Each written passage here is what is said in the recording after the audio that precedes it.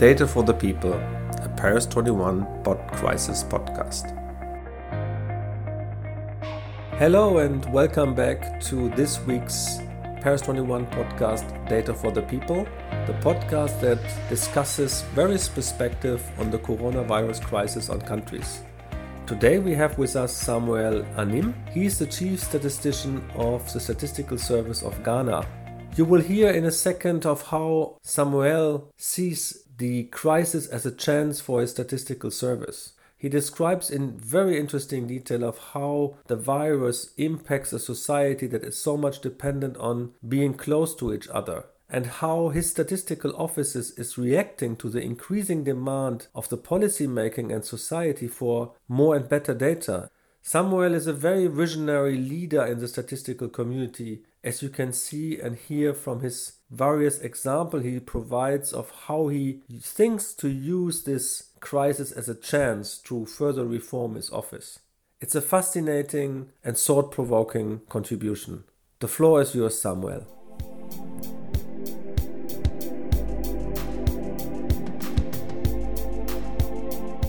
What is coming up in Ghana, which I think other countries might not be experiencing, that is what I term as the hidden dimensions. So we see instances where the COVID-19 is leading to a breakdown of the cultural system simply because now you're not too sure whom to interact with and the extent to which you have to interact with that person. So that strong social network cultural system that we have in Ghana is gradually being affected in ways that we are not too sure of. The other dimension is related to the cultural system in the sense of the fear, the insecurity that we find ourselves in terms of whether people are adhering to the directives that are being instituted as a result of the COVID-19. The other area would be the perspective of crime, which is emerging, and this can be partly attributed to the huge informal sector and the associated hardships that comes along with all the different forms of partial lockdowns that we see. So from my point of view, we still are living in a world where we are not too sure of the extent of effect, especially if your economy is characterized in a certain way.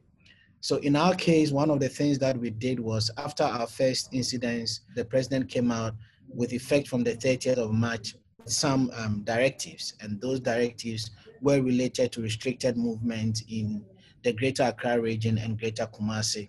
As part of this, what we saw was that 40 districts within these areas were affected. But before that, that is the major partial lockdown, there was an initial directive that led to the lockdown of our borders. So in addition to these 40 districts that were directly affected by restrictions in movement of persons, all the lockdowns associated with the borders in terms of carriage of persons across different countries also were affected partially. So directly we had 86 out of 260 districts to grapple with in terms of direct effect. But what we are beginning to see is that even the neighboring districts around these 80 districts were also affected. So as I indicated earlier on, gradually the effects of these things keeps evolving in different dimensions, which I term as hidden dimensions and related to the extent to which these things are affecting us. From my personal point of view, as the national statistician, this has given me the opportunity to raise a number of questions. And although we are under partial lockdown, I'm one of the people in the country that every day of the week I've had to come to work simply because this has really led us as a country to begin to appreciate the power of data. So as a person, it's led to an increased work, it's led to a lot of thinking in terms of how the National Statistical Office can be more relevant to the fight against the pandemic.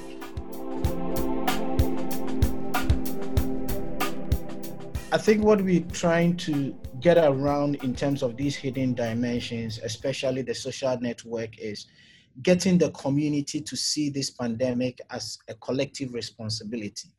And the community by themselves having interventions that will lead to transparency in terms of how each and every one goes about the handling of the pandemic. Because if we continue to remain in our individual houses and we don't know how individuals are managing or coping or responding to the directives would continue to remain in the dark. And because workplaces have found ways to continue to engage, just as we are doing, from my personal point of view, not backed by any evidence, I think communities should also take up that responsibility and begin to act collectively in terms of information sharing, how they are doing with it, even the disruptions in the supply of goods and services, how as a community they're going to help deal with it. But in my own community, this is not happening. I don't know whether it's happening in other communities. But one way I think we can deal with this to hold on to the strong social network that one would want to have in a community, we need to begin to think about how do we continue to engage in an open way, just as businesses and government institutions are doing through teleworking. In no uncertain times, the pandemic has disrupted our routine and planned activities, but it's really put to the fore the opportunity to showcase the power of data and statistics. We are all gripped to our televisions and internet to find out how there's changes in the number of test cases, in the number of infections, associated death and recoveries. So by no intervention of ours, this pandemic has brought to the fore how we all need to get attached to data to help us as individuals to respond in a certain way so that we can keep safe. So that is one positive side that we see out of this pandemic. In terms of our routine and planned engagement, I must indicate that we've had to revise our data collection and release approaches. And this is for both the traditional services that we provide, i.e. consumer price index, all the price statistics related indices, and our output GDP related indicators. So we've had to rethink how we're going to put this data set in a way that it will be relevant in this context.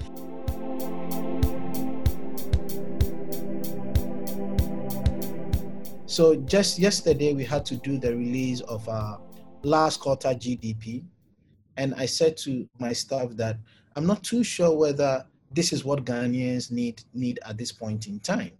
And we put out the release, and today in one of our major papers on the front page, I'm there saying that the economy grows.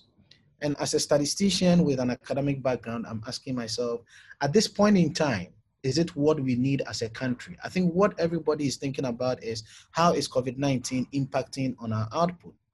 As I indicated earlier, Ghana recorded its first case on the 12th of March, and the lockdown occurred on the 30th of March. So clearly, even in the first quarter of 2020, we are not likely to see the full impact. But in the second quarter, we are going to see the impact because for 3 weeks, we were under restrictions in movement in the Greater Accra region and the Greater Kumasi region. However, as a statistical office, we are going to release the second quarter GDP sometime after the first half of this year. And as a national statistician, as a national statistical office, I'm asking myself, is that when we have to release that data? So quickly, we need to come together and see how we can develop alternative mechanisms to give us a sense of how our GDP is going to drop both in the first quarter of 2020 and in the second quarter of 2020. So the whole data collection approach, the release approach, we are rethinking the entire approach to make it relevant in a timely manner, in an accessible manner to the current global challenges that we are all facing. The other component that I think the pandemic is affecting us as an NSO is the scope of data that we collect. Certainly, we cannot continue to give out the data strictly in terms of CPI and GDP when what we are grappling now is issues related to health, issues related to the social dimension. So from GSS point of view, what we did at the initial stages was to engage Flowminder and one of the telcos in the country, specifically Vodafone, to see how we can use call detail records to sort of assess the effectiveness of the partial lockdown. So we did a first release that clearly showed the extent to which the partial lockdown limited mobility across regions and across districts within the regions that we had the lockdown. We quickly sat down as management and said to ourselves that the Ministry of Health, the Ghana Health Service, is helping us with information on the number of test cases, the number of infection cases, the number of recoveries, and the number of deaths. So what can we do to support this process? We have developed a dashboard. And in addition to this data that we're getting from Ghana Health Service, Ministry of Health. We've identified hotspots in the country that gives us a sense of areas where if infection evolves, the likelihood of spread and the likelihood of death is going to go up.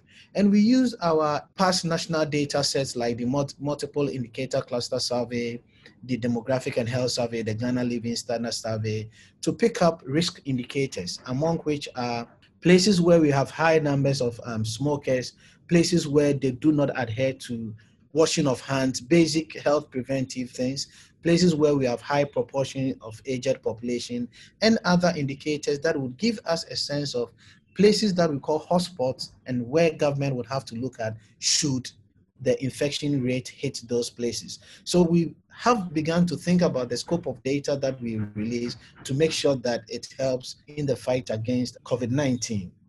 What this has also brought to the fore is giving us an opportunity to collaborate.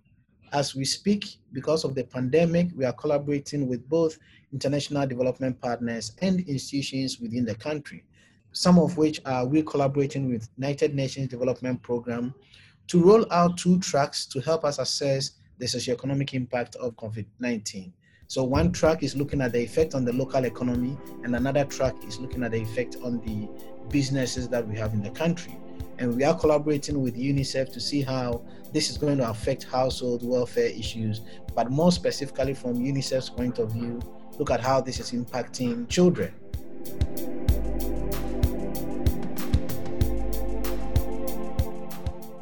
One of the things that we have to grapple with is what are the methodological implications of the changing approaches. So I give you an example. Just as I said for GDP, we're trying to think about the same for CPI inflation. And now our thoughts were that we should be able to release our inflation figures for the month of April in a period that is shorter or closer to COVID-19 relative to the mid of the following month that we've been releasing our CPI inflation. So we've done a scan on what other countries are doing, and we see that all other countries releases the current month inflation in the following month. And we are asking ourselves, if we are to take the decision of releasing CPI inflation just at the time that the month is coming to an end or a couple of days after the end of the month, would it be consistent with international practices? Or we can make an argument that in the space that we find ourselves in, where we all say they are not normal periods, we can go ahead and do something like that. So we are mindful about all these variations and how consistent these variations are having on standard operating practices for national statistical services and international best practices. Within all these things that I've talked about, we are doing teleworking. The approach to teleworking puts further on how you can get all this done. But from my point of view as national statistician, one way I'm going about this is regular engagement with staff and emphasizing the fact that this is opening up new opportunities for us. So in as much as I appreciate the inconvenience and all that, we need to see this as an opportunity to put the Ghana Statistical Service where it belongs.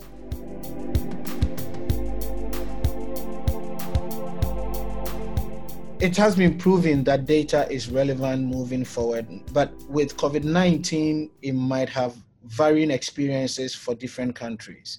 The kind of data that is being put out there across different countries vary in terms of scope, vary in terms of accessibility, vary in terms of mode of presentation, in terms of visualization, and therefore experiences across countries would vary. And even within the country is going to lead to who really has the right to put out an official statistics.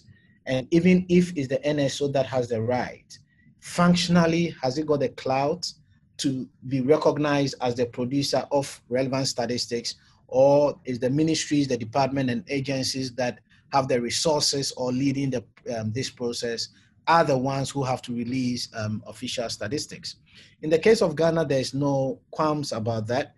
The Ghana Statistical Service, per our Statistical Service Act 2019, clearly says that we have the responsibility to put out official statistics. But in the wake of this pandemic, we see the Ministry of Health and the Ghana Health Service, for obvious reasons, leading the data that we are all looking at, but then it's giving us as a country an opportunity to interrogate the data that we are getting from the government. So I took the pain as national statistician, but under the umbrella that these are my personal views, and put out a statement on we being careful about the fact that the data that we are putting out there are individual country self-reporting data, to clearly make the position that in the heat of the pandemic, yes, we want the data on a readily basis, but moving forward, we need to build pipelines which would help us quality assure data. Even if it's coming from one ministry, the entire NSO system will be able to validate the data. The second thing that I put out there is for we to be cognizant of the fact that in the case of Ghana, the data that we are getting are not consistent in terms of frequency. Then from an analytical point of view, I make a case that if we release data in this inconsistent manner, it would affect our ability to even predict the extent to which the infection rate is going to go to the point that it plateaus, and the extent to which we're going to get recovery cases and death cases. So the point that I'm putting here is that it's tricky for us in the sense that if national statistical offices do not handle this process very well, it might go either way at the end of the pandemic. And from my point of view, I don't think generally African countries have put out data in a way that on a global scale, if you look at other websites that seek to report the pandemic, African countries, we see a lot of data gaps, we see a lot of irregularities. And this is where I think that NSOs should be proactive, NSOs should be anticipatory in terms of how these things are going to impact on them as the central data producers. And that is what informed the decision to put out a paper for all of us to begin to think about the need to work in harmony and the need to build pipelines which would allow us quality assure and appreciate the biases associated with the way we are releasing data.